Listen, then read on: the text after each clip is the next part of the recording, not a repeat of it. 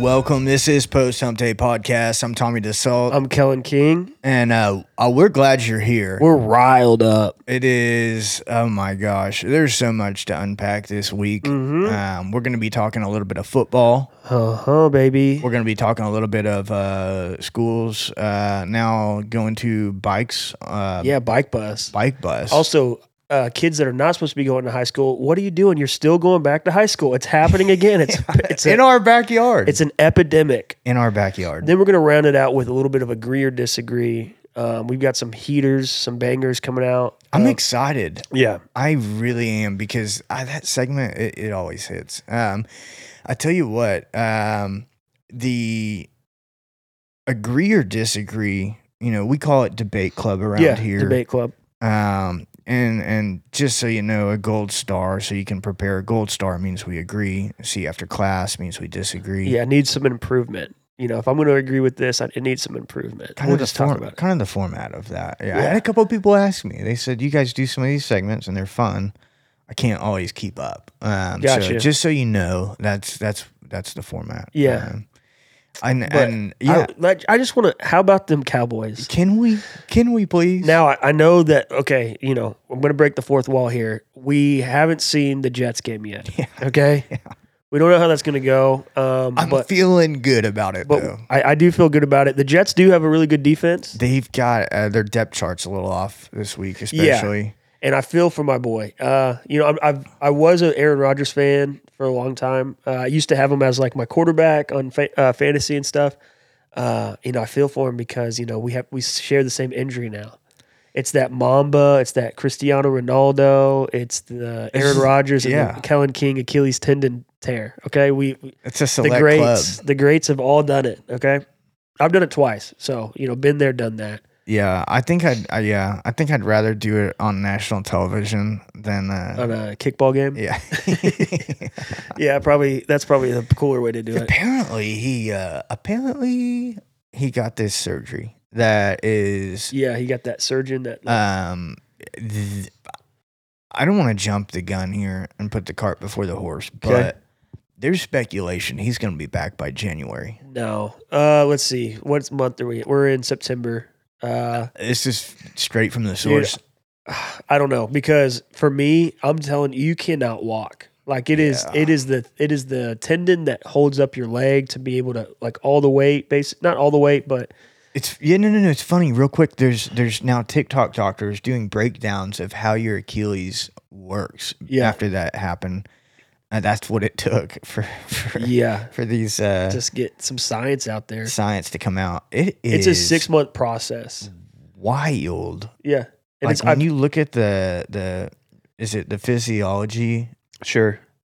We'll go with that. Of how fragile it is and how much weight, because when you stand up or jump, that little tendon, piece is doing.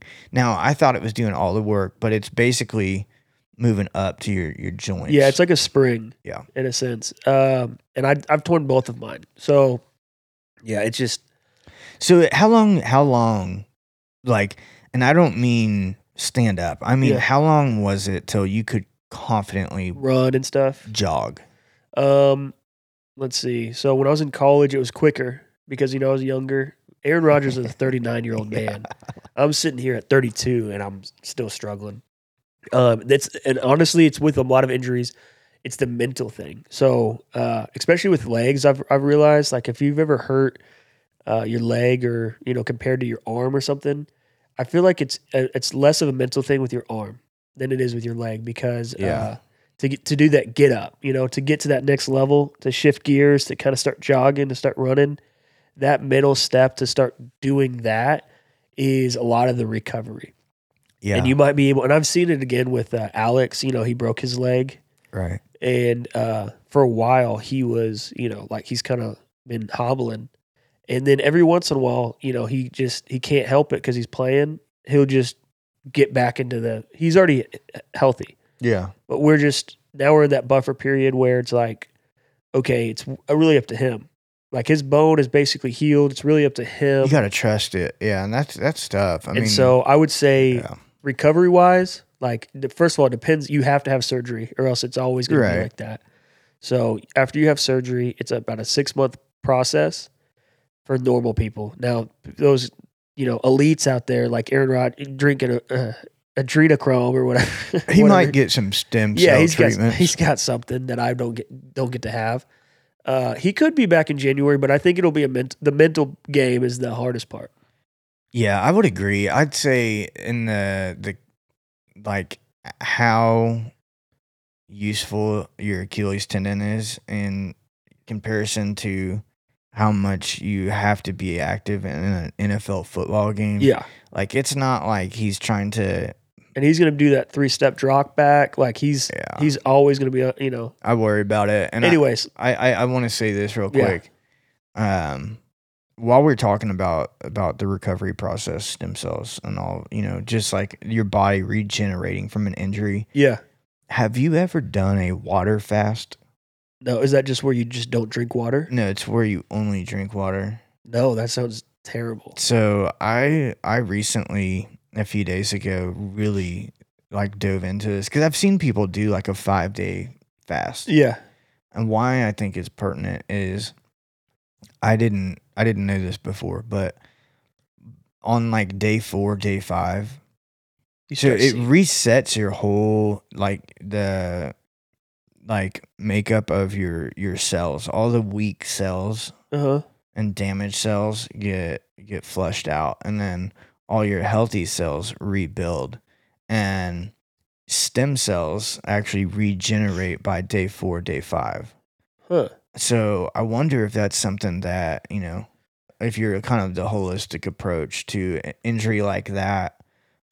He's probably just going to take some ayahuasca and just call it a day. Probably going to Mexico. Yeah. Colombia. I don't know where he's going. Costa Rica. Costa Rica is a hot spot. It is. But so I do want to get back into football because, I do love the Achilles tendon talk.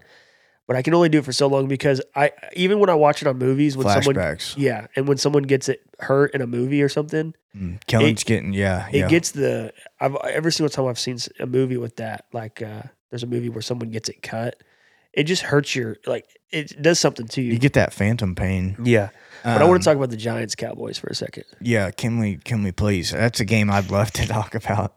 We haven't talked about it yet. You went on vacation. Yeah, and. You got a little sun on you, I got bronzed as fuck. But I watched that game, and dude, it could not have been a bigger beatdown than that.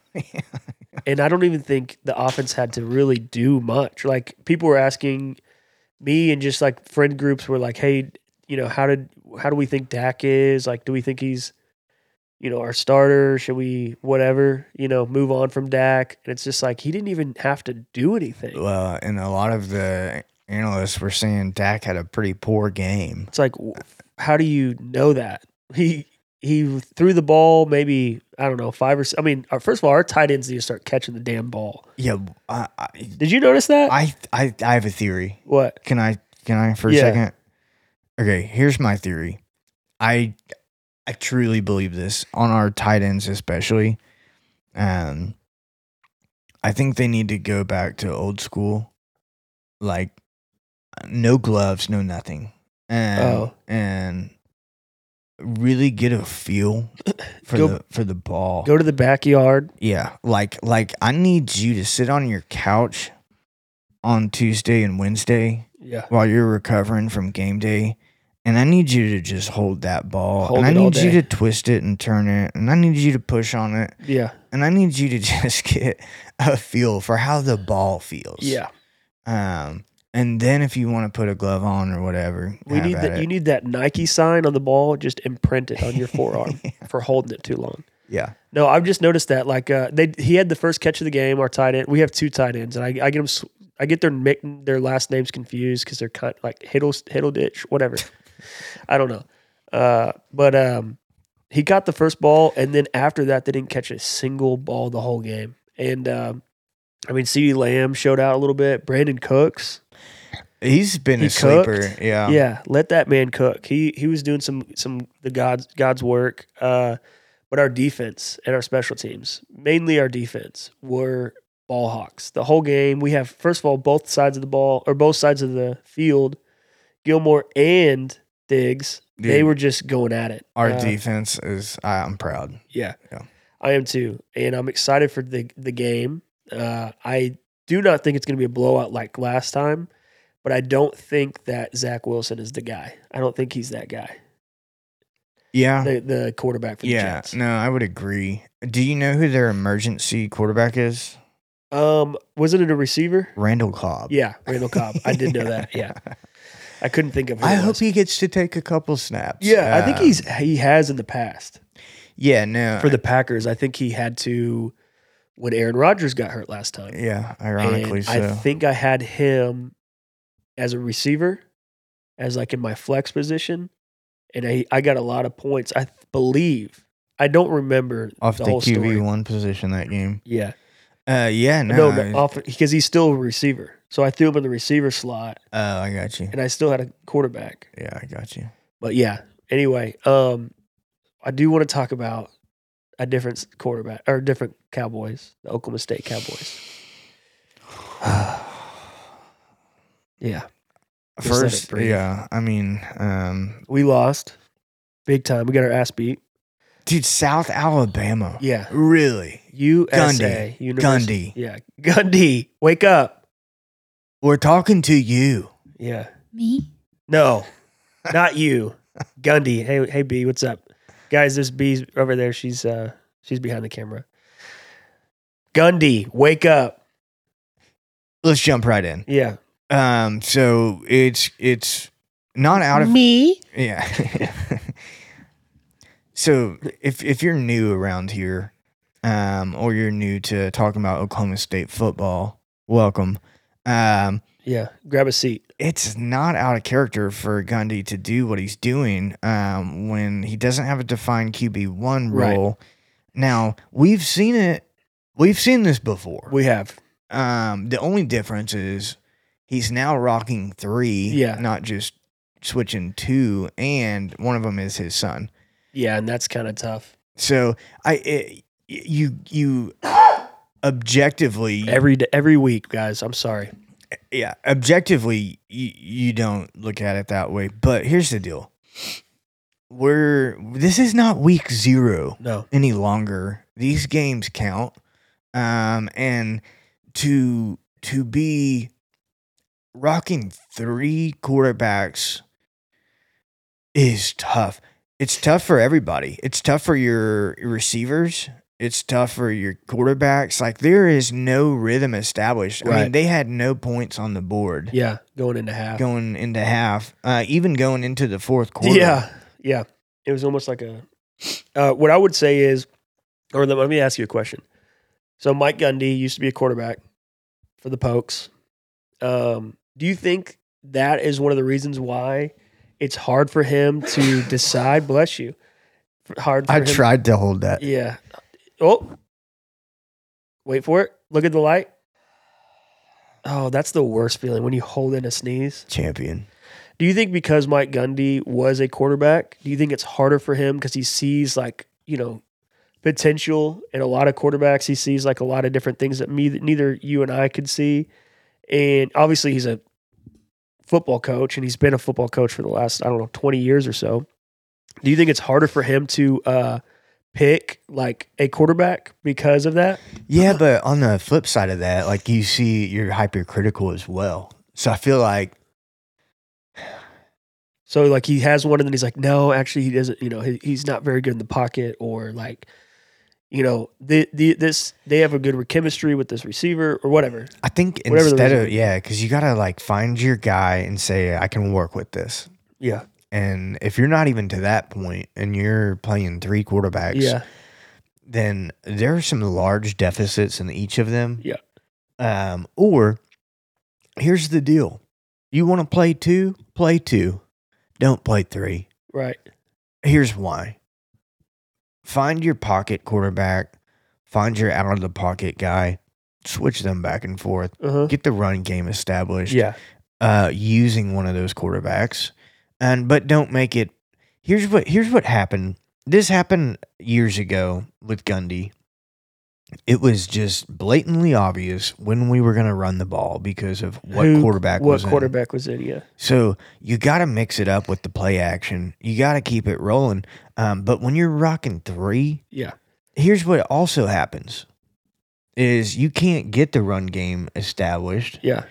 And you can't get the passing game going. Your receivers, your tight ends, they've got certain chemistry with 1 out of 3 of those guys, maybe 2, but not all 3. Yeah, or they've had a conversation where it's like, hey, when I do this route, like I kind of do it more shallow, and they'll know that. But then it's like, okay, well, you're not the quarterback that's in right now, and this play's being called. Here's what I would say. Remember Florida when they had Chris Leaf and Tim Tebow was the backup? Right. And Tim Tebow would come in on some special packages, and mainly he would run the ball, you know? And OU did the same thing with Blake Bell. Yeah, Blake Bell was kind of that backup bulldozer or the belldozer package. Yep. Now, what happens with those is they know that they're going to run the ball, but they'll add in like a rhino back or a fullback. But also, what ended up being like what it evolved into is Tim Tebow would do that. He'd run. It'd be like, right on the goal line. He'd run, jump up, throw the ball to a tight end, to Aaron Hernandez or whoever. It's literally like a basketball. Yeah, just like a little one. Yeah, exactly. And so like you have to identify your strengths as an offense. You have to identify what you're good at. Now the defense and whoever you're playing that week is going to snuff that out and be like, okay, they ran the ball 90% of the time when this quarterback was in. They didn't, and it's way more obvious when you have more packages. Yeah. If you have 3 quarterbacks, it's like, okay, number 12's in right now. That means they're probably going to, whatever. Like, that is what is killing us. That's going to stagnate your offense. I mean, I think we've nailed it there. And we're just disappointed. And the defense, let's get into real quick. I saw this so much. It was like, it's the fundamentals. I'm like, are they nervous? Or do they got the jitters? Like, yeah. I'm not seeing many like hard-nosed hits. I'm seeing a lot of these half-ass tackles. Arm tackles. And they're just getting walked through. It's embarrassing. Well, anyway, I have this bet at the beginning of the year with one of my friends from A&M and another friend from Florida State. And every year we have a bet, and we bet on how many wins our team. So for me, it's Oklahoma State. For them, it's Florida State and A&M. We have a bet on how many wins our team is going to have, and we all agree on it. So, like, for example, this year I tried to say that we were going to get 6 wins. Okay. And one of them was like, that's crazy. You guys have never, it's been like, 10, 15 years since you've had 6 wins. I was like, dude, I'm telling you, we're going to be bad this year. Like, I don't, and then we even pulled up Vegas, like the line, and Oklahoma State had 6.5. So I was like, you were right there. I was like, dude, hey, like, and he wanted me to take the over, take 7 wins. And I'm like, buddy, not going to do it. Yeah. I was like, we are not going to win it. So anyway, the bet was supposed to be 10 wins for Florida State, which right now they're number 3 in the country. They did struggle versus Bussin College, but hey, the win's a win. And then A&M was supposed to be at 8 wins. And then for us, it was going to be 6. Okay. And I thought that was pretty reasonable. Yeah, no, I'd say so. Especially this year. I mean, that was usually we have more wins, obviously, but there's been some things have gotten a little shook up this year. And you're seeing teams that are just getting beat. Yeah. Like, no excuses, just getting beat. Yep. I mean, we saw Texas take down Alabama. Yeah. And then what does Texas do against Wyoming? They come out flat. Yeah, they struggled. And they barely got it together. Can we talk about Prime? Yeah, I do want to real quick go into Alabama and why I think that they're not going to be a dynasty no longer. Okay. And then I want to get right into Colorado. I like it. And it's a good segue into what Colorado is. I like it. So, Alabama, obviously been a dynasty for the last at least 10 years. Their starters, obviously, 5-star recruits. They go on to be powerhouse. They do well in the NFL. Their second strings, those are 4 and 5-star recruits as well. Yeah. And they could go play anywhere they wanted to, as in any college they would want to. Now, because of how the whole transfer thing is going on now, the last couple of years, and the NIL deals Changed everything to where now, and you could see it because Saban was not a big fan of the transfer portal. He knew that, like, hey, if a guy goes down, I've got another 5-star recruit to back him up. Right. And these other guys weren't as deep. Alabama was deep. Very, very deep. And they could afford that. And then, people would stay there because, like, they wouldn't play and maybe until their senior year. But they knew that's all it took. Yeah, that's all it took. But now that, these NIL deals, the transfer portal, like, kids are moving to spots that they like, that it's making the sport more competitive. And that's what's paving the way for places like Colorado.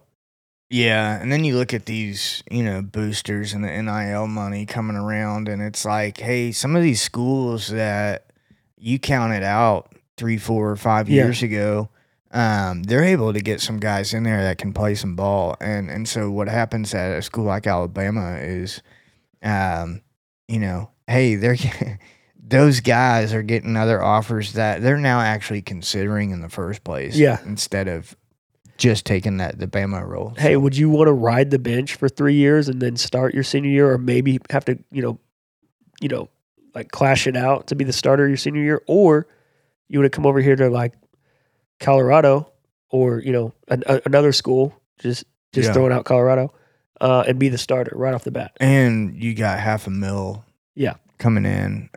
You've got all types of endorsement deals. So it makes it more appealing. Yeah, and I think that's why Alabama's not going to be the dynasty. I mean, it's... What do you think? How long does Saban have? Oh, he'll be there until he decides to retire. Yeah, but how long do you think he'll keep coaching? Do you think he'll stay there another 7 years? That's a good question. I don't know. I think I don't know how old he is. He looks old. He looks tired.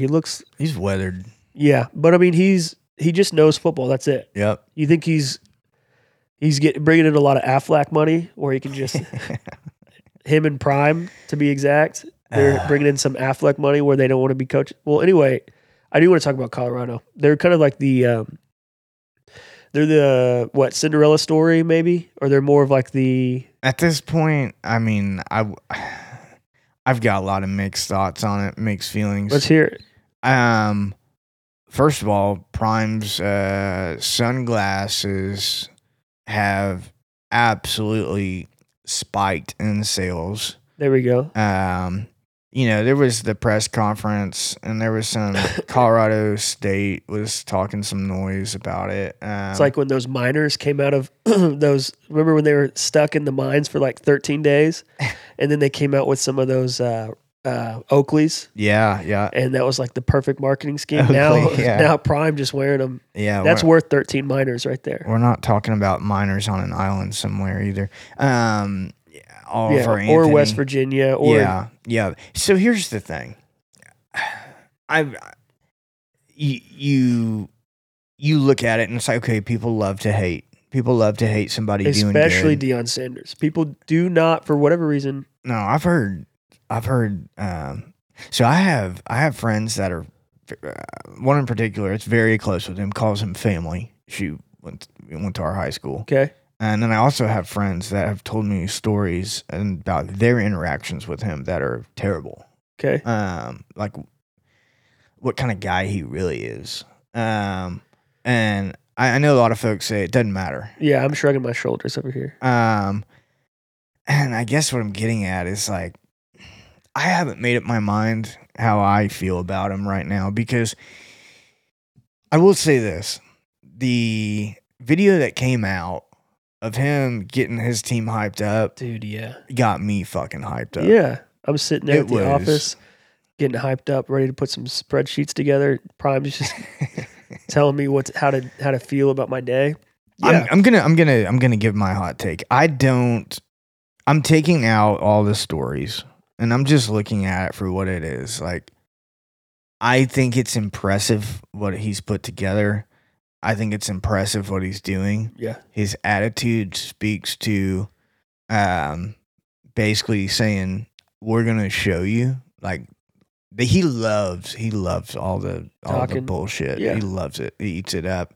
I think it would be a absolute movie of a season for them if they can put together a playoff. If they can make it, I think that would be enough. Yeah. Okay. We're wrapping up on time, but I do want to say, however you feel about Prime, the way that he's put together a team that, like, there's only one guy that's starting there. It's the safety. It's the dude that had the pick against TCU, like right on the goal line. I can't think of his name off the top of my head. Like 43 or something like that. He brought in this team. So this is like when people were like talking about Colorado, and like, this is Deion Sanders' team. Like, this team would not exist if he wasn't the head coach. Right.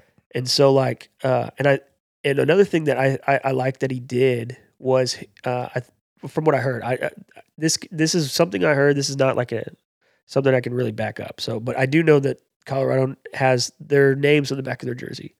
They didn't prior to this, and he wanted them to do that because of like think about it. A lot of the, like, we know, Sanders' son plays quarterback. Mm-hmm. Travis Hunter, right? Is that his name? Or is it Travis Hunter? No. Who's the guy who goes both ways? Oh, okay. Yeah, sorry. I thought you said it was son. No, yeah, I did. I'm just naming players. Sorry. Yeah. Like, these are guys that now people talk about every week, and this is going to set them up, especially because I think, like, you still got to be a good athlete, but like having the name on your back of your jersey, in a sense, is like, it's your own brand. It's a pride thing. Yeah, and I think Deion Sanders understands that. I think he understands, like, today's NCAA, where it's like, hey, you are playing for this team, and we got each other's back, as you can see after he got hit. Like, Travis Hunter got hit, and the Sanders went up there and just was like all about it. But go make a name for yourself. But go make a name for yourself too, because like this is a stepping stone for you. Yeah. All right, let's take a break. When we come back, we got some bike bus to talk about. We got some kids going back to high school. Sounds good. Stick with us.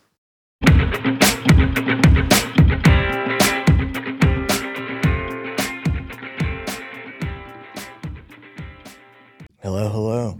Hi. Hello. Welcome back. We're back. We are going to get into talking about a little bit of school again. We know this. School's in. It's been in for like the last 2 months or so. Something that I've noticed this year, I don't know if they've been doing it other years, but this guy out in Oregon, I want to give him a shout out. So let me look back up what his name was. It's Coach Balto. Sorry, video was playing for a second, but it's Coach Balto. He's out in Oregon. I think he's just a parent. His kid goes to an elementary school out there. He set up this thing called a bike bus, which I think is really cool. But I'm going to play a video, and then we'll talk about it after that. Works? Yeah. Remember being in a bike gang when you were a kid? Well, every Wednesday morning in the Portland Public School District, let's get some bells going! A small trickle of bikes forms around 8 a.m. Hello! When I say bike, you say bus! Bike! Bus! Bike! Bus! They call it the bike bus, and as it begins to flow through the neighborhood, it gathers strength. Teacher Sam Balto is out front. Soon, a massive river of riders has formed. And that is when the feelings begin to overflow. On Wednesdays, the normal bus is mostly empty. How do you convince parents that it's possible to go from one bus to a bike? We underestimate how much children love being social. Rain or shine, they're motivated to see their buddies. The effect on them is clear. they're so excited for it, and it gets them up. It's sort of like you're in a parade. Just get really excited. At first it was kind of hard for me, but I think I've gotten more used to it. I'm usually in the front or the middle with all my friends. I could tell you here about the emissions saved by the bike bus, that it takes hundreds of cars off the road, and that it is very Portland. But the thing that sticks after so much stress and sorrow and loneliness the last few years is watching all these kids floating to school on a vast ocean of joy. Jake Ward, NBC News, Nice. Portland. Yeah. All right. So Thanks for watching. yeah, thank you, Thanks for Don watching. Lemon. Yeah, thanks for listening. Don Lemon just having a chirp in the end of that. Yeah, shut the fuck up. Yeah, shut the fuck up, Don. Okay, we're back. Yeah, the bike bus. I think it's a great idea. First of all, it gets kids like energized in the morning, kind of ready to go to school. They don't do it every day of the week. I think it said Wednesday, and then the bus still goes and everything. But I think remember a couple weeks ago, I think it was an agree or disagree we had about like kids don't go outside because of phones. Yeah. And we kind of dived into why, and we think it has more to do with like things aren't safe as much as it used to be. Security. Yeah, like when Alex rides his bike and stuff, like I'm out there watching him. Right. And I remember riding around the neighborhood on my bike, like, alone. And, it's cool to see that there was, in that video, it was probably over 100 kids, like easily. Easily, yeah. And they're just all, they get picked up. So it's like some kids start at the beginning and then slowly, more kids start joining and stuff like that. And now this is like started a surge where other communities are doing this as well. What are your thoughts on the whole thing? Very Portland. I like that's that what they said. the news guy said that. Yeah, I think it's great. And I also think it tackles, it's multifaceted solution. Not only, the green side of things. Right. That's what they were kind of saying. But I think it, beyond the social aspect, is also exercise. Child obesity is a huge issue in America. Yeah. And I think it gets them active, it gets them out there. And also, I think it builds a sense of confidence and independence in those kids too. Like, I took myself to school. Yeah. I did it with others, but I'm showing up. Kind of an independence thing. And it's like teaching those kids, you got to show up. Yeah. There was one girl that was like, yeah, it was hard for me at first, but I really like it. Like, it's a challenge. Like, a lot of kids, they might not be a great bike rider in the first place. Like, and, just doing it with your friends. But I saw another video about that where there was a kid that was like, not even in kindergarten, that his kid, his brother was like going on the bike bus and he was just riding along with him. Yeah. And I thought that was cool. It's like, you're getting kids excited to go to school. You're getting them to, and yeah, it gives them good energy. Like, a lot of times when I have to take the kids to school, Alex is passed out in the back of the car, which is fine. Like, I used to do the same thing. Listen to my mom would take me to school, groggy and but you're already energized. Like, you're excited, and like you get to put your bike up. There's an independence to it that you don't get to have as a child at all, and a lot anymore. A lot of kids now, like, you go to school, come home. You're just shuttled everywhere. Yeah. And I also think that part of it that I think is cool is like the aspect of responsibility in a fun way. Like, dude, I mean, we've all ridden a bike solo just through the neighborhood as a kid or whatever. But when you're with other kids, dude, that is so fun. It is like, it lights you up inside. You could as well be like part of the Goonies, at that point. Yeah. Like, if someone's on the back of your pegs too. Oh, forget about it. Like, it is absolutely a proud moment. Yeah. And it's this sense of camaraderie. Like, dude, forget about what clique you're in or whatever. Yeah. You're all shuttling together down the streets of whatever city you live in doing that. Like, it's unity, I feel like, as well. The first time I watched this video, I didn't watch that one. I watched one that was more of like first person view of like, it was the Coach Balto, that guy who kind of leads the whole thing. What's up, Coach? What's up, man? I was getting teary-eyed because, like, first of all, you and I couldn't do this. We went to a school that was way farther away, like 30 minutes away at least. Yeah. I would be booking it. I'd be late to school every day. I was already late to school every day. But these, like, it was getting me teary-eyed because what we talked about a couple weeks ago, like, they just get this moment to have, like, and I like that the community came around and was like, these kids don't get opportunities like this to do this, and I think it's a smart idea. Now, the only thing I will say is, like, I thought about what happens if one kid falls. Yeah, it's a domino effect. I mean, there's a lot of uncoordinated kids all riding really close to each other. You've seen the Tour de France. Like, if one of those professional cyclists fall off their bike, just there's a mountain of guys falling off right after that. So, like, yeah, think about the kid who, like, the ADHD kid who just got diagnosed, who is like doing zigzags and just knocking over. Like, that's the one thing I'm worried about. Yeah. That's going to be a bad Wednesday morning. You're going to have some scraped knees and some crying kids. Yeah, the nurse's office is going to be just out the line. It's going to be like a CVS during the pandemic. Packed. Just out, yeah, exactly. What about, and I don't know. I didn't see it in any of those videos. It's like, you didn't see any of those kids pointing at one kid's like shitty bike. Yeah, like, or training wheels. It was like nobody cared about what kind of bike you had. You were just on a bike together. Like that's cool because I do remember like that's a good point because that's going to bring me to another point in a second. Go ahead. Kids picking on kids for the quality or age of their bikes or what condition hand-me-downs, they whatever might be in. Yeah, and it was a big deal, like, to have pegs on your bike. Oh, yeah. If you didn't have pegs on your bike, like, you weren't edgy enough. Right.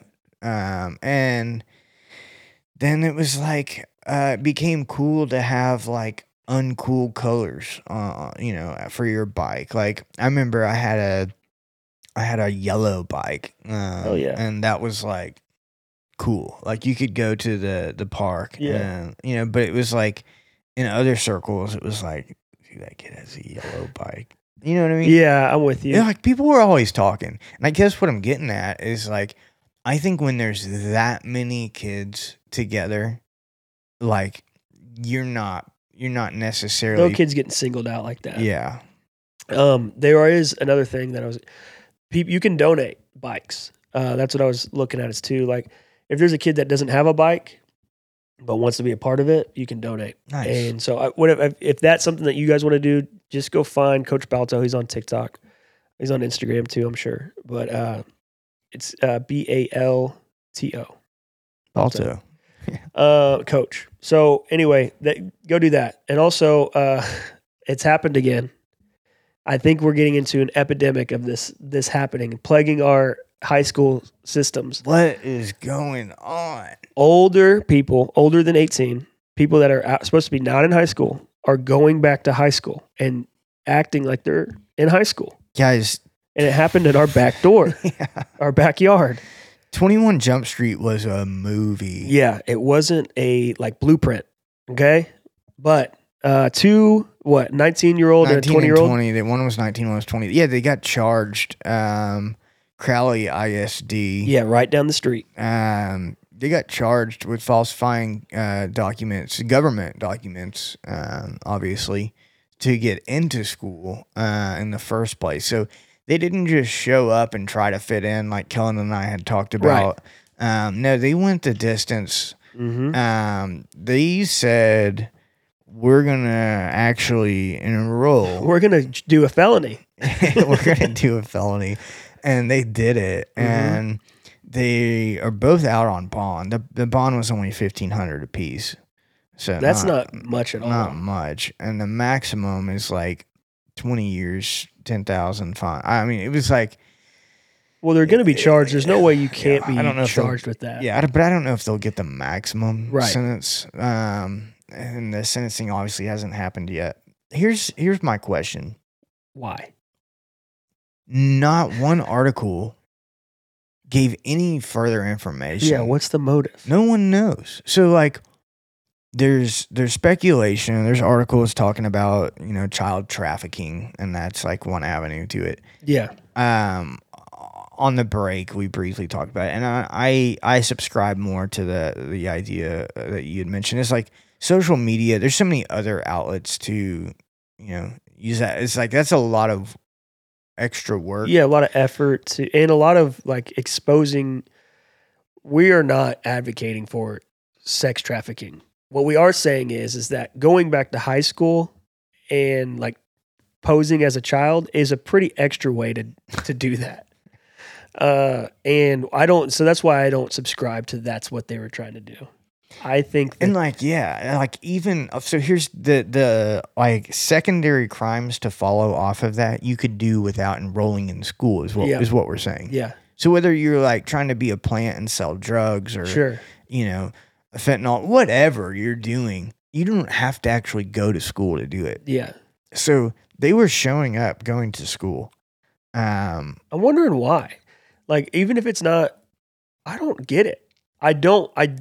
And like, the more that this has happened twice. Dude, I thought it was like a fluke deal. I thought it was a one-off. Yeah. Now the social worker. Now that it's twice, that's a pattern. So, and I'm sure, school year's just started. It might happen again. It probably will. Dude, that seventh grader was some mustache hair coming in. Yeah. They're looking at his birth certificate. Yeah. It's not just the Little League World Series anymore. You're going to have to do it in high school in elementary school too. Yeah. So I don't understand that, but I'm trying to get into the mind of a 19, 20-year-old that is trying to go back to school. It did not say if they were trying to play football. Okay, so that would be my thought. That could be like they're like, oh, there's NIL money floating out there. Yeah, we're gonna get into college. That could be the only way that I could see it. Like maybe for whatever reason you didn't get to play. Like you sometimes in high school, I think if you get into a high school too late, you don't get to play that season or whatever. If you transfer too late, maybe they didn't get into the high school too late. But Crowley's never been like the powerhouse football team. Crowley Eagles. Yeah, I don't know, man. I can't wrap my brain around it. So if you can, let me know out there, because, my God, to think that you're 20 years old going to high school. Yeah. Now maybe if you're trying to prey, like if you're like a sexual predator, and you're right at that age, then that would be that's it. The football and sexual predator thing, that's the only motive I can see for a reason, like for them to go back to high school. And again, yeah, I mean, we're not saying we would do either. We didn't. We're also 32. Yeah. We never did that. But we're trying to wrap our brains. Dude, I had a hard enough time going when I was 17 and 18. Yeah, waking up every day. Going. Okay, so when I take them to school, there's a middle school right next to where we live, and I hear the whistle blowing, like because they have 2-a-days going on right now. Yeah, and the whistle keeps blowing, and like I know they're doing drills, and I'm not even like out of the house yet. I can hear it. I'm like, how could I could never do that again. Yeah, we hear North Crowley Stadium from here, and when the band's out there and early, and I'm like, man, to have to do that. Yeah, it gives you a little PTSD. Because and then I see them, and you just think about it, like you're not even awake yet, and you're having to do Oklahoma drills at like 6 a.m. I could never do that again. Because like you couldn't pay me to go back to high school. No, not a chance, man. I barely made it through 4 years there. And I had some liquid encouragement along the way. Mm-hmm. Well, I didn't. I don't know. I'd rather be making money.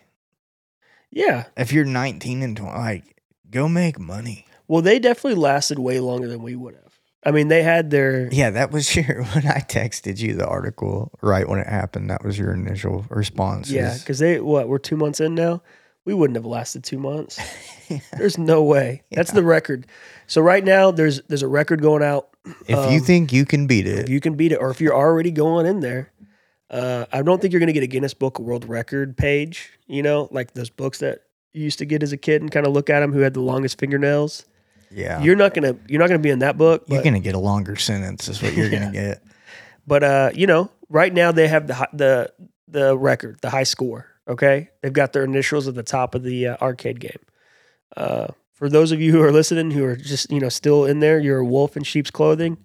Hang in there. I guess you got it. Right now, you got it beat, but we won't figure out until later.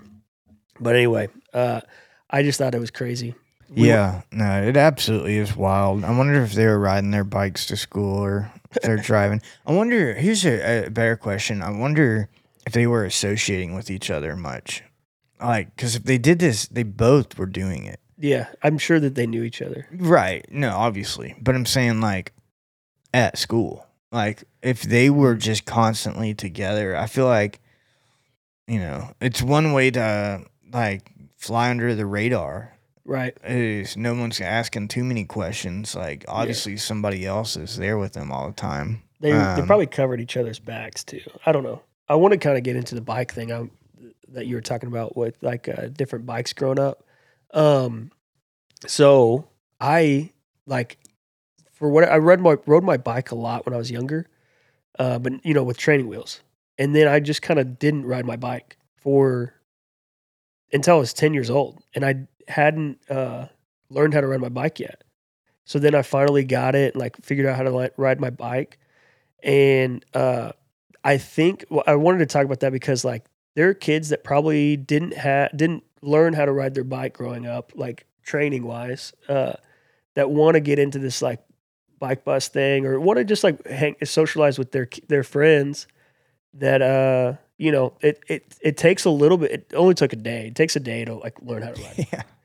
But it's that not embarrassment. I guess it's embarrassment, but it's still like that fear that you're gonna fall, the fear that you're gonna not succeed. You're a little self-conscious out there. But that's the first feat, I think, for a kid is like consciously, and obviously when they learn how to walk, but that they really don't understand that. But learning how to ride your bike is kind of like the first feat that you can like do on your own. That you're like, hey, I did this confidently. That's like a universal experience. Yeah. No, it's definitely something to check off the list. And part of growing up, I feel like, is learning how to ride a bike. When did you learn? I think I was like, I want to say I was like 6, probably somewhere around there, 6 or 7. Yeah. To where I was like cruising. Now we lived in a neighborhood that was, at the time, it was mainly elderly, older neighbors. Like there weren't that many neighbor kids there. Yeah. There was like 1 or 2. So my dad would ride his bike with us until like, me and my brother, we were doing good on our own. We would cruise the neighborhood.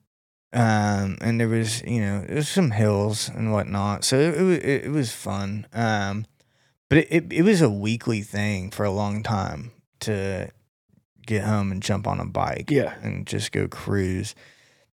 Now, when we moved, so actually I would have been younger because when we moved here, I was in kindergarten.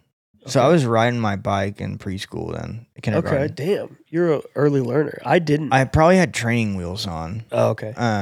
But then by the time we were here, I got to where I was riding without. And as I got older, this neighborhood had a lot of high school kids. Yeah. Being so close to the high school, but there was like these older kids that would drive around. It was just I'll never forget. It was a black truck, and that we always knew if you saw the black truck, like hide, run, and they would run over kids' bikes and stuff. What? Yeah.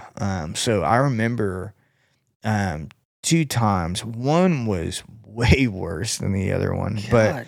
But because actually one of our friends, he got his bike run over. They would just come tail you. That is fucked. And so it was like extreme. That's when you need pegs. You get pegs, they can just pop a tire. Yeah, no, I remember having to ride on my bike. There was these dogs chasing me, but then I never forget the day I was by myself and I saw the black truck. And I mean, I was like a little Lance out there just pedaling. Just trying to get home. I'll never forget. I made it back to the alleyway, got inside the gate, and slammed that shit closed. And What dickheads? I wonder what they're doing now. Probably trying to go back to high school. Yeah, I don't know. I'd have to imagine. But yeah, did you ever experience anything, any scary, any moments on a bike where you're like pedaling as fast as you can? I used to have a friend that lived in like a gated community, and the gated community had like these two big hills, like on both sides. There's one going. It was kind of like a big circle, and the two long parts were like huge hills, just going straight down. Yeah. And we used to, for a while, we would like take skateboards and kind of like luge, like yeah. that's like a typical thing kids do on skateboards. And I would do that a lot over at that house. And then kind of right around the time I had learned how to ride my bike, I had the bicycle over there and the tires were flat. But I mean, obviously I'm a kid, don't really know having tires being flat is like a thing. I mean, I knew it was whatever, I didn't have a great understanding of a bike. And I'm going down this hill like so fast, like very fast. And this is a newer community, right? It's a gated community. There's houses being built. At the bottom of the hill, like there's a corner, there's a turn. Like I said, it's a circle. So it's a turn. And I hit the curb because I couldn't turn quick enough. And I flew like off the bike into, like I said, they're building houses, like a rock pit of rocks. And I just landed on it. That was the hardest I ever like fell off a bike. Yeah. But I also like when I was a kid, for whatever reason, it was like lore that I never cried. So during that time, I just like couldn't like, I had to be the man that I am today. Like, I got you. Now I cry all the time, but not from injuries, but just, you got to be with yourself. But, man, I remember that hurt so bad. I flew off my bike, like got airborne and landed like in a pile. Gosh, that'll leave a mark, man. And then there's been some times where I've wrecked my bike, but I've never had like an adversary like chase me in a truck. Oh yeah. No, it's or like just older kids, chasing you, dude. You sparked a memory with the longboards. Yeah, you'd get. And you get it on a regular skateboard even more so, but the death wobbles, you get that wobble going, and oh my god, dude, I ate shit so much on skateboards and going down hills, and I actually in California, I hit a parked car, ooh, and I went sailing, and that's what I was thinking of, picturing you flying off a bike. I mean, you are like, you have no control of what you're about to hit. I was thinking about like that family the other day, like in the dad, and just how many times he's like had to come out because like, it was like, dude, he's hurt. Like he's hurt. Like, they had a farm or something, like a little place that they would go out to.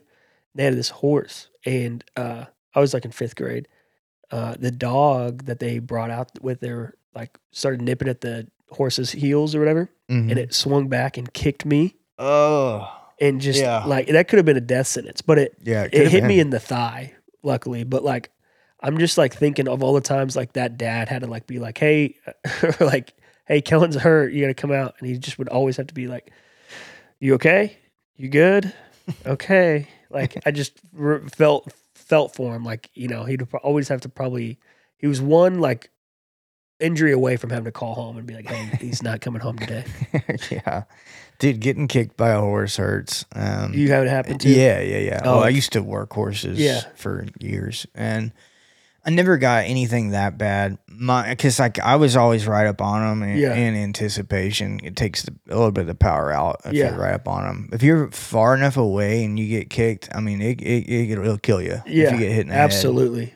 head. So I hope your thigh is doing okay these days. Yeah, I think it's all right. Yeah. But dude, I mean, and again, couldn't cry, so I just had to sit there and just like deal with it. Now you watch Rudy or anything, and the tears are Oh, flowing, baby. flowing. Like I said, watch the bike bus, and it's just flowing.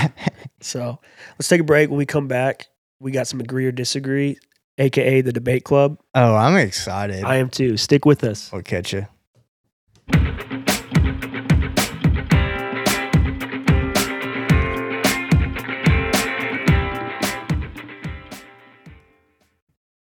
All right, so we've talked a little bit of football. We talked the bike bus. We talked the We talked the talk. are they imposters? Not really. They're just trying to play Among Us in real frauds. life. Yeah. Do you know what that game is? No. I don't. Oh, it was a phenomenon during. Oh, B's giving you the eyes over there. You know what Among Us is, right? Yeah, I liked watching videos of people playing it. Yeah, it's Was just it during COVID? Yeah, Like that's blew kind of up? when it got big. It's we're gonna get into the debate club, but I just gotta educate because this isn't a PhD podcast. We have to educate sometimes. Sure. Among Us, it was a game where you had about 8 players, different little astronauts, different color astronauts, Okay. and you had to figure out who the imposter was. And the imposter was somebody who would go around and try to kill the other astronauts while they were doing tasks. And everybody had mics. And so it became like a game where, remember the game Mafia? Yeah. So it was like that, but it was more in depth where what you could call a meeting at any time and be like, hey, I saw blue over here, kill orange when whatever. But you could be lying just to get further your plot. It was really fun. Wow. That's where the word sus like really came into the vernacular of everybody. Like, oh, he's being sus. It's Okay. because like, Yeah. hey, Red's being sus. Like I Yeah. think Red's I just saw a picture meme that was from an actual newscast, and they were breaking down teen slang for parents, and sus was on there. yeah, sus is a good one. Yeah. Sussy Baka. It was drip, sus, mid. It was like all these. It was The funny thing is like to see that on the news. maybe I'm not at that age yet where I need educated on that, but I think it's because a lot of like if you heard the word sus, Suspect. you Yeah, would know you can who- put it together. you would in mid. It's like okay, it's not the top. I think it's we not the did bottom. a slang breakdown one episode. We probably could have. We did. All right, we ready for the debate club? Yeah, let's get into it. Get your thinking caps on. This is the debate club. We have a prompt that we are told by B over there, and me and Tommy either give it a gold star when we agree with it, or see each other after class where if we disagree. So B, go for it. I'm amped. Okay. Going to the bar shouldn't be the most encouraged form of socializing. Gold star. Gold star. Yeah, I agree. I agree too. At a point though, like it should be, I think going to the bar is fun. If you're going to go watch a game or if you're in college and kind of like that's where everybody kind of flocks to socialize. I understand it. I get it.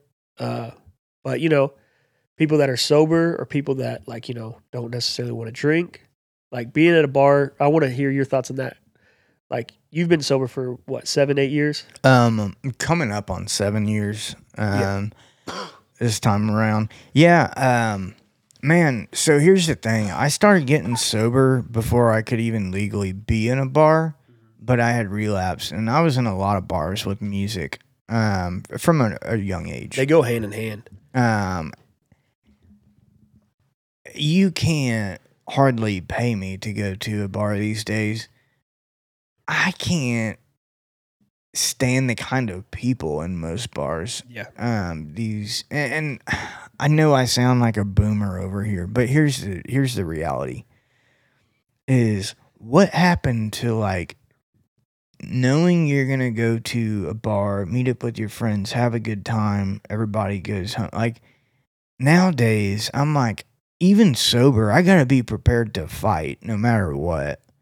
Like, and I know there's always been bar brawls. Yeah. Maybe it's just like, maybe it hasn't increased, but I feel like it has. Like, the level of, let's get this on video, like that whole I got you. era of, people, I guess. I don't know. It is just so crazy. And maybe it's the bars that I go to. I think that has to do with it. I go to some rowdier parts of town, maybe. I think so. First of all, we're local to Fort Worth. There's about 3, you could say 4, maybe 5 bar scenes. You got 7th Street. West 7th, yeah. West 7th. West 7th is, has definitely gone downhill. And there's a lot of like fights that happen there. There's shootings. There's you killings. gotta worry about getting shot. There's a lot. So, I haven't been over in that area in probably 5 years.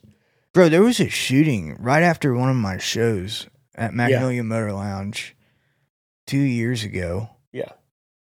And I missed the shooting by literally like 3.5 minutes. Yeah. By the time I was like probably had just got inside my truck. And it's just kids. They're just trying to, it's like an ego thing in the sense, like I don't know what happens inside the bar that makes you want to go out to your car and get a gun. No, they were driving and that too. To drive by. I mean, the TCU kid just got shot. Yeah. So there's that scene. There's the stockyards, which I think, probably less guns, even though you think the opposite, but a lot of fights. A lot of knives. Yeah. And I've gone over there to see a couple of shows of yours. Both of us probably haven't. I mean, without going to a bar for music, I haven't been to a bar in a while. Then you've got where I used to live, over off Magnolia. Now that's a more chill place. I don't think since I've ever lived over there, I don't think I've ever seen a fight. Yeah, so that was always my like after hours spot. It's a little older, not older crowd, but our age crowd. You don't have the college kids. You've got chat room pub. You've got there's grandmas. Well, it's called grandmas now. You got all those places. The Owl, Boiled Owl. Yeah, Boiled Owl. Yeah, I mean, so like those are spots that like a lot of people. I would go hang out for like a chill night. I love that place. Yeah. And then you've got Ray Street a little bit. I don't really hang out over there. It's a little bit of like an upcoming area, but at the same point, it's still not there for me yet. You know what I mean? It's like where 7th Street was maybe, 15 years ago. Right. That's where race is going through right now.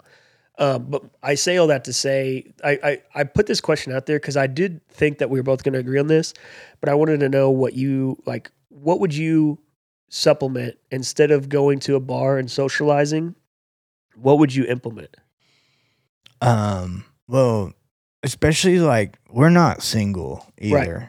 So, like I swear to you, like I have just as much fun these days, like making a last minute call to go to Bahama Bucks and Burleson, like driving somewhere, for like a nice cold treat or something like that, like and jamming on the way there and back, like things like that versus going to a bar. I enjoy, or staying in, deciding like, hey, we're gonna order, this fight. We're gonna watch the fights tonight, like stuff like that. I enjoy a lot. What I wish, go ahead. No, go ahead. What I wish, because that is if you already have friends, right? I mean, we have friends. I'm not trying to say that. What I am saying is, for somebody who moved to a new city, somebody who like might not have adult friends, like activity, they might have moved away to like out of college. I mean, there's a lot of like adult sports you can play if you're not into adults. Like if you don't like playing softball or kickball or 7-on-7. Like I wish, and YMCA is a little bit of this, but I wish there was like a community center where you could go and be like, okay, I'm into books or I'm into like Dungeons and Dragons. Like who else is into this type of thing in my community that I could like, get with? Yeah. So here's one upside of the recovery community is it is like a hub for whatever you want to do because everybody's sober, right? Yeah. So like there are so many different leagues you Right, can they're join. trying to find something. Well, there's so much else Yeah. to do, to your point. Yeah. Like, you want to join a bowling league? There's a Right. bowling league. You want to play softball. Pool's You a wanna- big one. You want to go shoot pool? Yeah. You can go as a group. Or, trading cards. Yeah. There's plenty of people doing that. Play And- Xbox. And it's like you rotate whose house it's at. Like, Yeah. there are so many ways. And having social media today, there are dedicated websites to this. Absolutely. In any city that you're in, you can type in like do Fort Worth. Sure. Right. Or you can Google that, and it's going to give you not only the tourist attractions of Yeah. that city, but here's a cool thing too that I didn't even know existed. And we actually, I forgot to tell you about, is one night B and I were looking for we wanted to make some plans. And I got on to some of these sites, Yeah, they're great. and there's stuff I didn't even know existed. Yeah. There is literally, you can go to, I'm not going to say, it's a hotel, Okay. and they plan this out in advance, and you can play, they basically got murder mystery. Among Us. Yes. It's Among Us, baby. But Yeah. it's like the Clue Yeah, I would love that. form of it. Dude, imagine showing It's up so cool. to a hotel and the kinds of people you'd get to hang out with. Yeah. Like, dude, I actually want to do that I would love to do that. as like a group, like maybe a Double date. double date or something. Yeah. And that'd it'd be be fun. cool because you would get to hang out with people and not just your age too. Yeah. Yeah. Like, it would be such a Yeah. cool So that's- variety of people. There my point is there is a lot of things that you can do.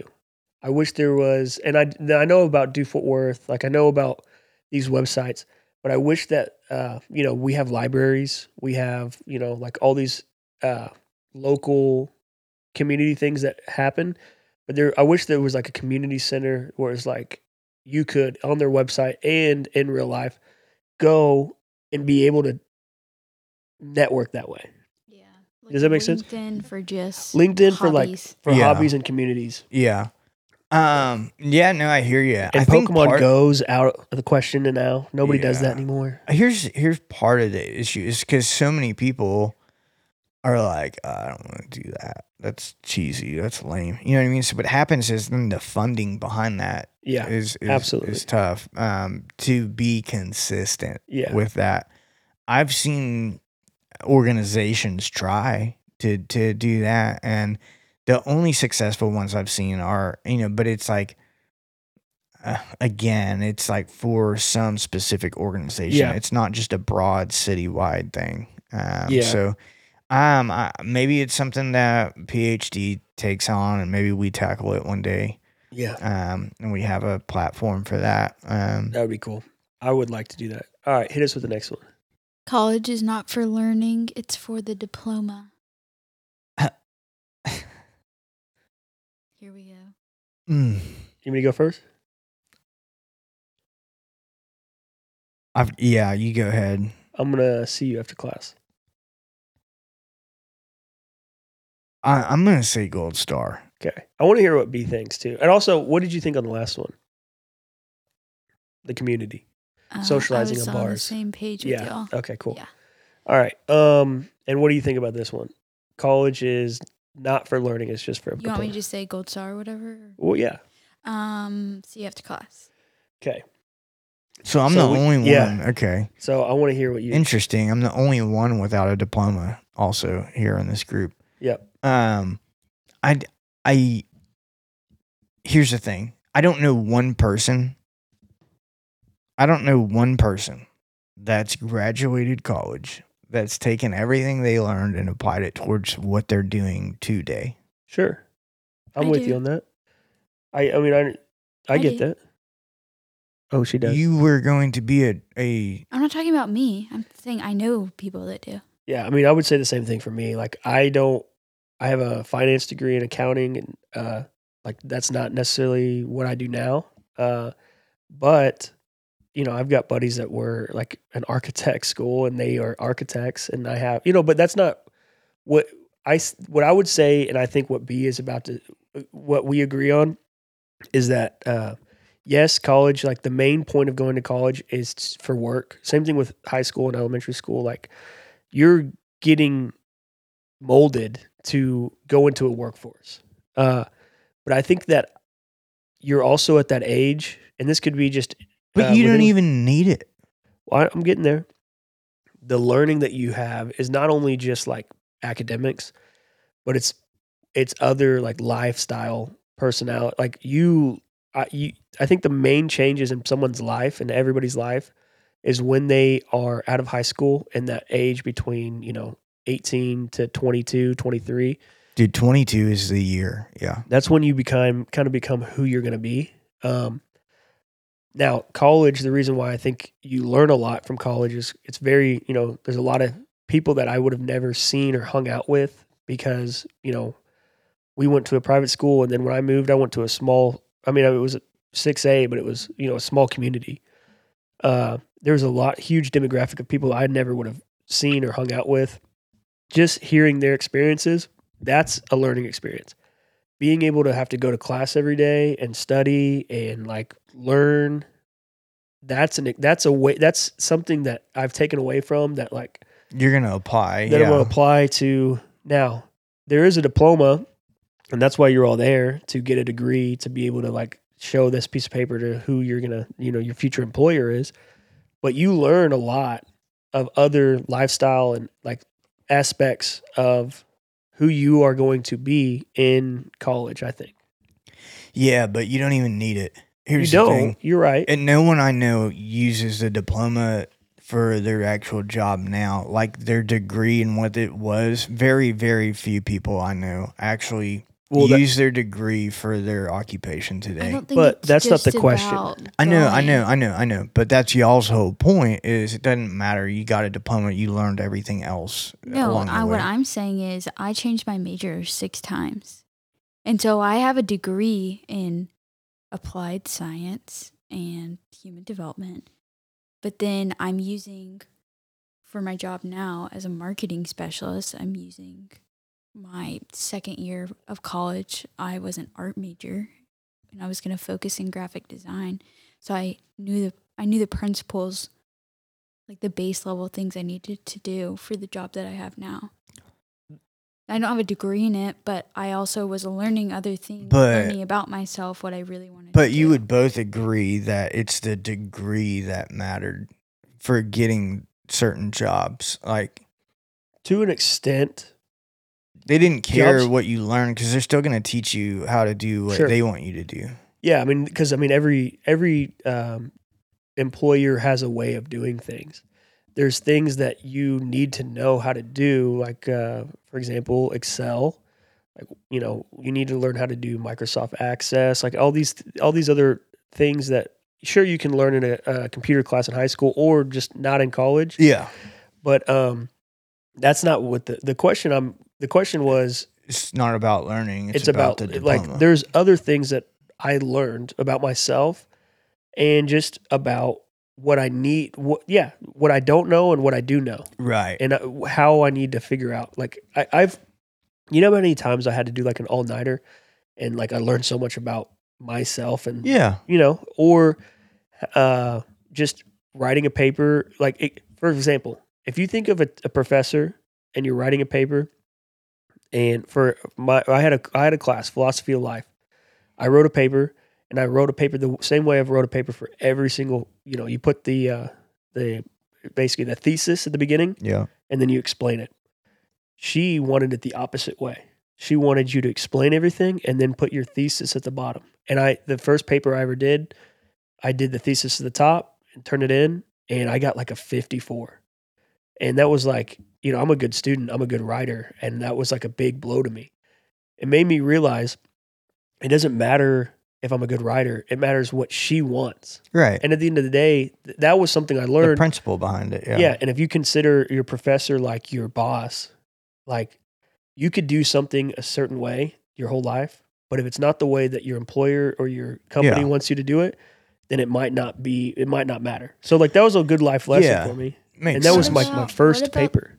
The occupations that are like So if I'd been a child life specialist, one of my classes was specifically like working in a hospital, and I learned how to chart and I learned how to write like medical notes and stuff like that after like we would see patients. But I'm not using that skill.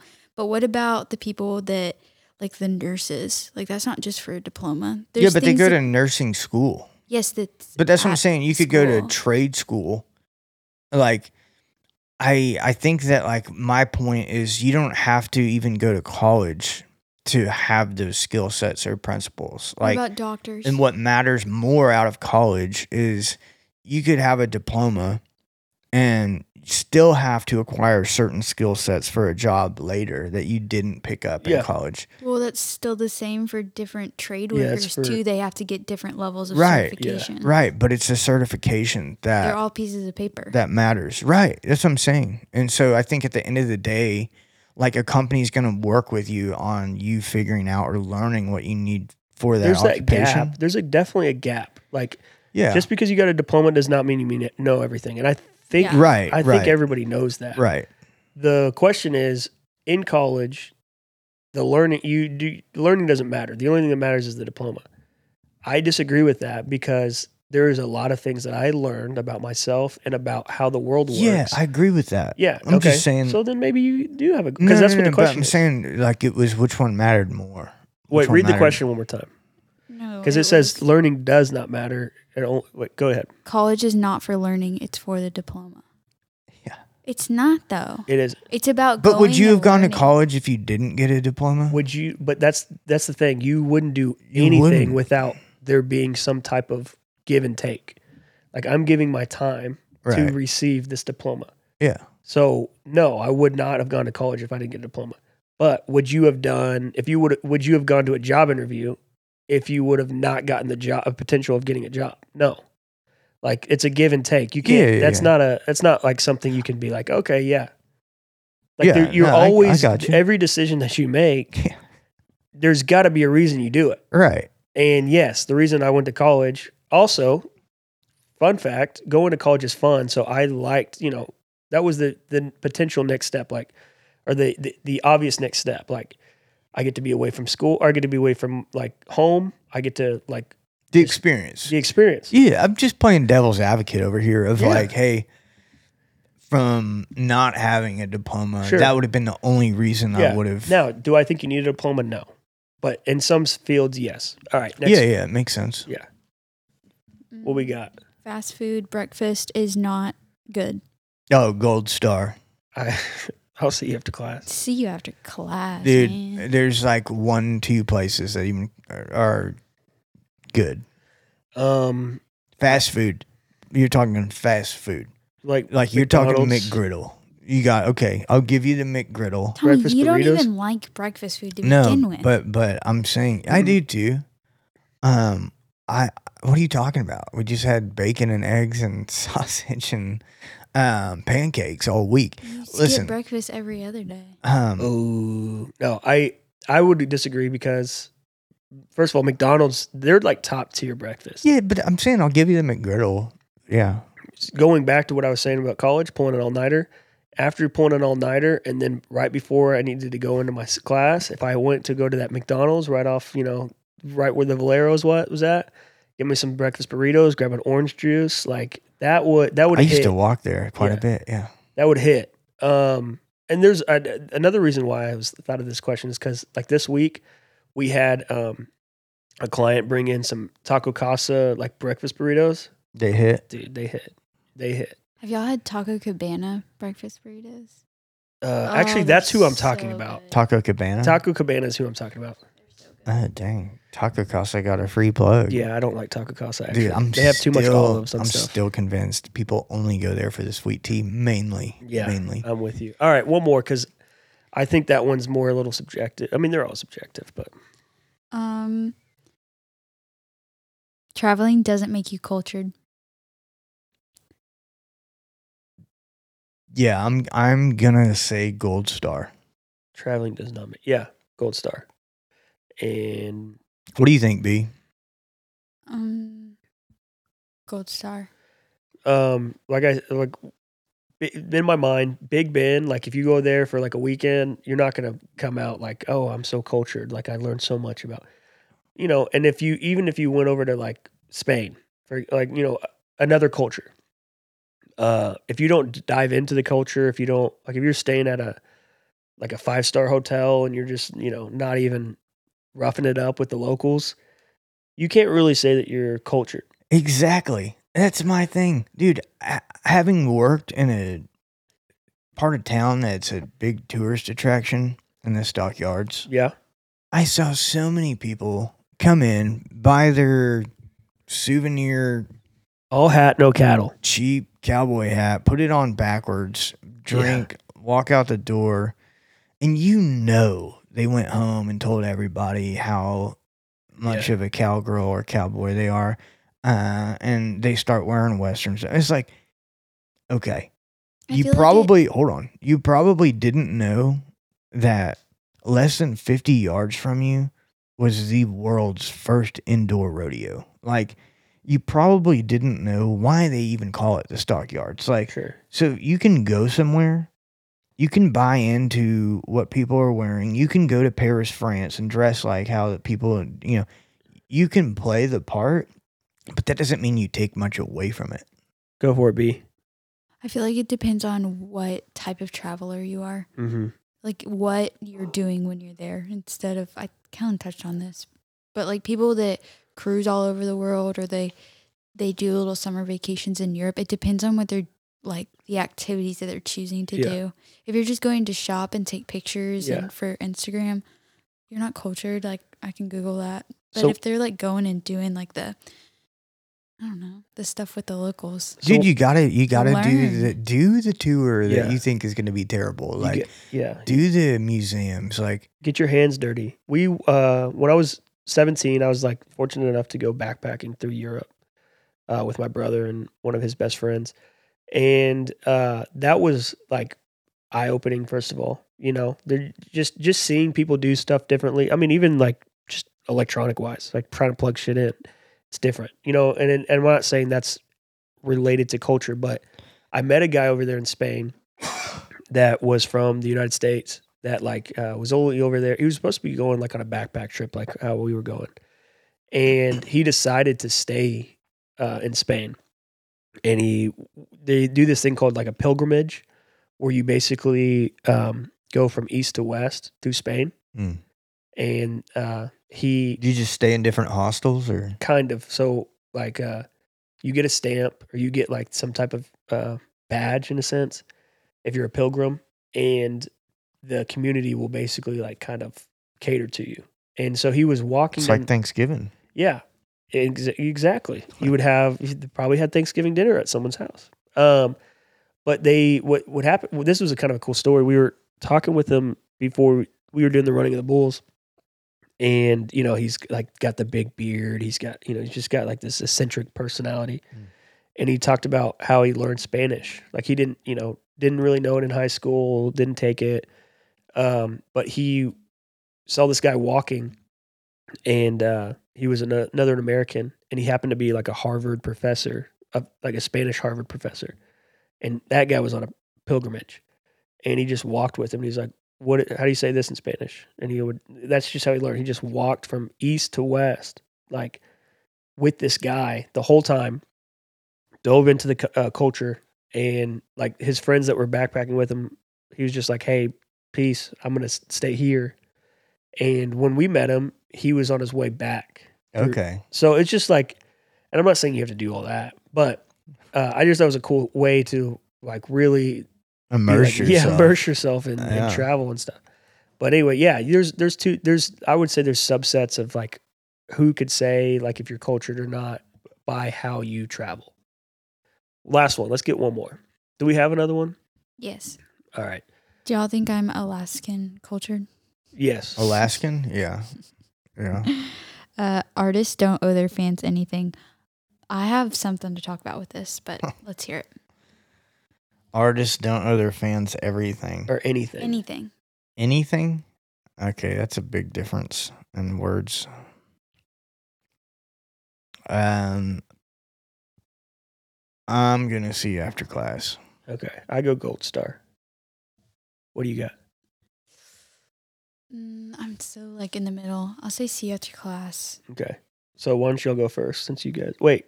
I think that your fan base is part of your livelihood. Sure. And even if it's not what you asked for, you signed up for it along the way. And from day one to where you're at now, you would not be there without people consuming your product. And so it's just like any company, right? Any brand, you're going to buy their product.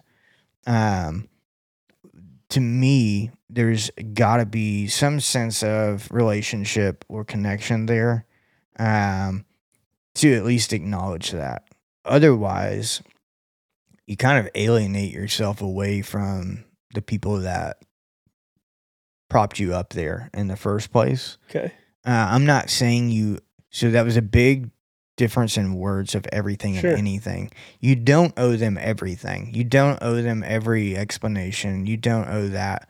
But I'll give you an example is like, people that, no show or, cancel shows last minute. Like there are certain things you're Sure. held to a certain standard within your community, your fan base. Yeah.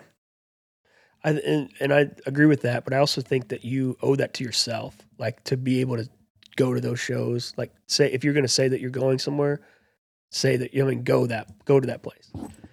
Yeah, at the end of the day, like there's people that are paying for you to go there, but like you owe it to yourself mainly. And the reason why I say yourself is because I heard I don't know if it was recently or when I heard this, but I heard it again recently.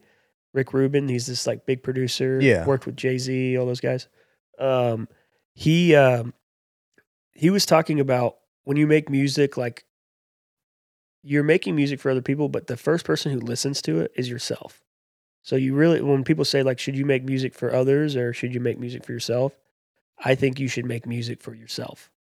And so the art in that aspect, I think all your art, like if you're out there, I know maybe B's going to, I kind of want to dive into Doja Cat and maybe if that's something that you guys want to talk about where she's like her fans act like they expect her to owe them something.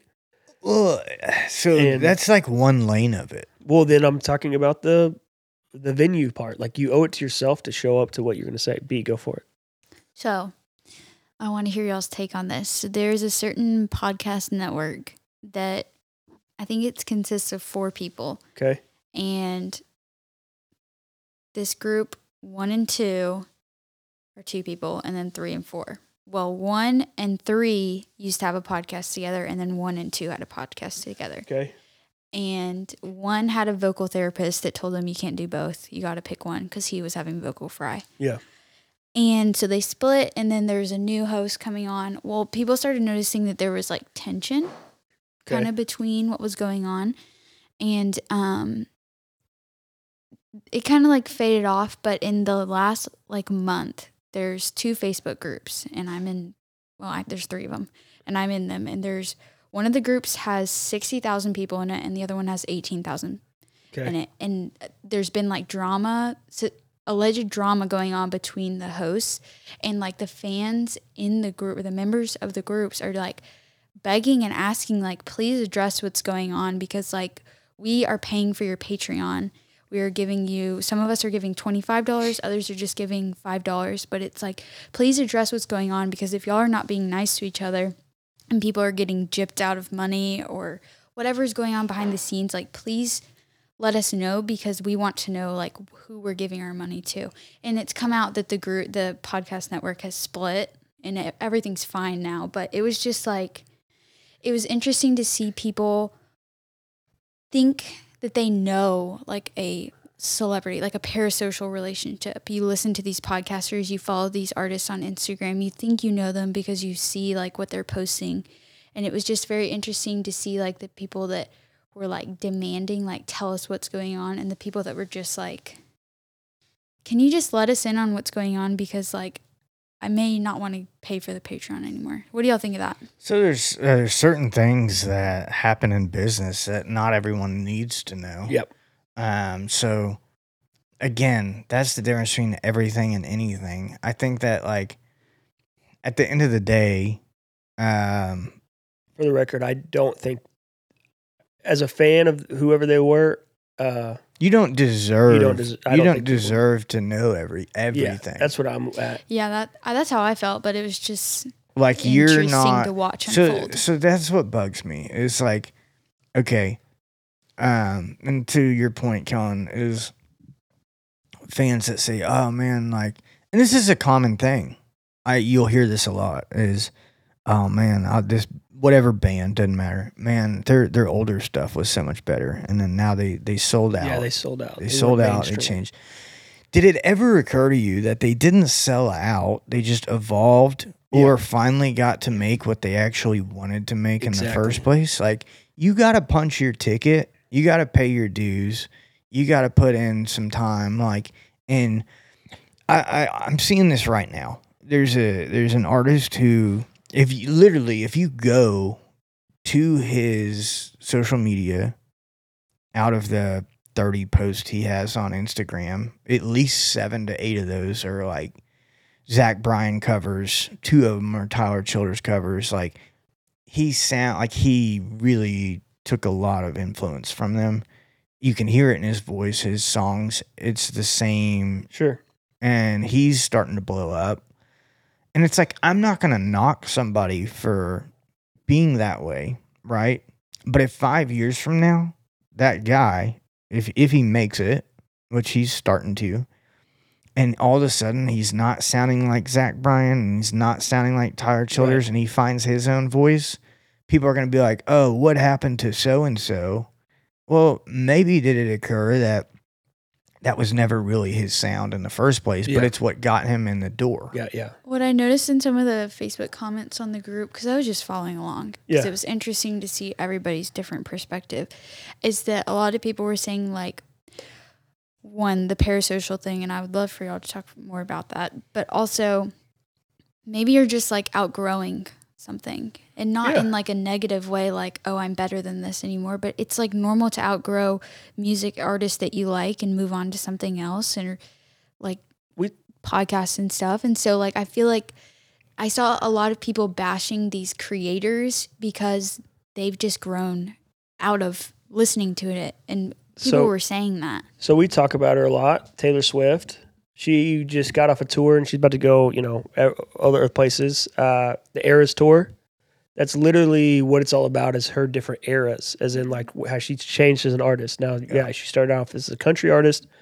People gave her shit when she moved away from that into more pop. Now she's kind of got a different lane in the pop scene. People change. People change. They should change. As an artist, if you're pushing yourself, if you're taking those risks, you're going to change, and you're just going to evolve. That's how art is authentic, how it is. If you're doing the same thing over and over again, I mean, even like in art, there's a whole like subsection of art where it's like where they make fun of. It's like what's his name? The dude that did the Campbell soup. I can't think of his name off the top of my head. You talking about Strahan? No. The one with like the Yes, I yeah, can't. yeah. I know it starts with a W. I don't know why. It's not Warhol, is It is. It's Andy Warhol. Andy Warhol. So yeah. his whole thing was. Do you remember Donovan McNabb? Yeah, and his mom. Yeah, that's Campbell soup. But yes, Campbell's. That's what I said. Chunky Campbell soup. But my point is that he was playing into that about painting, this like commercialized art that, and people fell in love with it, which it was kind of ironic in a sense. But you have to push yourself as an artist, or else you're not really doing that, and you're just going after that fan base. That's why I think I gave it. That's why I said like you don't owe your fans anything. Now it's a hard pill to swallow. But I think in today's age where you have Facebook groups about 2 different podcasts, and you have everybody on Twitter, with a blue check mark that can reach out to their fans, and your Instagram, and you can see exactly where they're at and who they broke up with and who they're in a new relationship with. Like, fans are realizing that they want more from it, but there's always, now in this day's age, there's always going to be this like pull and push of like they don't deserve. You don't deserve any of that. This is But all it's- extra. I It's think the parasocial relationship of the viewers thinking that these people are sharing like their lives with me, so there's no boundaries. Yeah. And but so that's the fine line between it is you don't actually know that person Right. at all. Yeah. And they always say, don't meet your heroes. Yeah, there's a lot of stands. Yeah, and also like it's a brand at the end of the day. Yeah. Just like we are. And we lost some followers because people wanted to hear all about Justin Bieber every episode Yeah. or Taylor Swift. And it's like, no, we cover a lot more than that. Yeah. We're a lot more, dimensional than one lane. But there are plenty of other podcasts that's all they cover. So in this day and age, you can find whatever you want to consume. It's out there. Mhm. And it's the creator's job to keep creating. And you can play by your own rules. Will you sacrifice some level of success sometimes? Yes. Certainly. But that's the freedom that you have. Yep. So, and it's not up to, but having said that, I think in certain instances where an event happens, Yeah, venue you cancel. or something where it affects people that are paying money, and there's certain things that you need to address or Yeah. acknowledge. But now you don't have to give every detail no. Yeah. about it. I think those people are just looking for the tea. Honestly. Yeah. Yes, That's it's what all it sounds drama. like. That's all they're looking for. It's Now, middle-aged women wanting the drama. with like Morgan Wallen canceling last minute, that's on him. Like he owes it to his fans, yes, but like just do what you say you're gonna do, and that's really what it comes down to. Like if I'm like, okay, I'm gonna play here, I got this booked, like I'm gonna do that. I said I'm gonna do it. I'm gonna do it. It's just like us when our jobs, if our boss tells us to do something, Yeah, we'll deadlines. be there. We'll be there at that meeting, and Deadline. you're not. Yeah, or you just accept it. Like there's certain outlaws and that like I mean, you look at like George Jones and some of these guys who like they call him Possum for a reason. I mean, there was not just one show, he just no showed. Yeah. But like people accepted that that's who he is. Like Yeah, Frank Ocean's the same way. Yeah. So Anyway, where can they find us, Tommy? yeah, well I want to acknowledge Yeah. we did lose a singer-songwriter recently, Charlie Robinson, who, I mean, he's got some big hits, and certainly, like, he was absolutely a staple. And when we were, younger, Yeah. we used to jam his music. I used to cover his music. Yeah, it gets played all the time. And he passed away. So we wanted to give him a shout out. And I know that there was even a show he didn't show up to once upon a time. But you know what? He was the life of the party. Absolute legend. And undoubtedly will be remembered as a staple in Texas music, Texas country music. So you can find us at Post Hump Day. And Kellen, we'll see you around, won't we? Yeah, see you next week. Well, we worked 80 hours making time and a half, but LaGrange was too damn hot. We drove back home at the end of that week and we spent it all on pot. So I'll see you in Houston if I ever get out that way. I'll see you in Dallas, but I won't have long to stay. If you're ever out west, son, and you're feeling like slowing down, I'll see you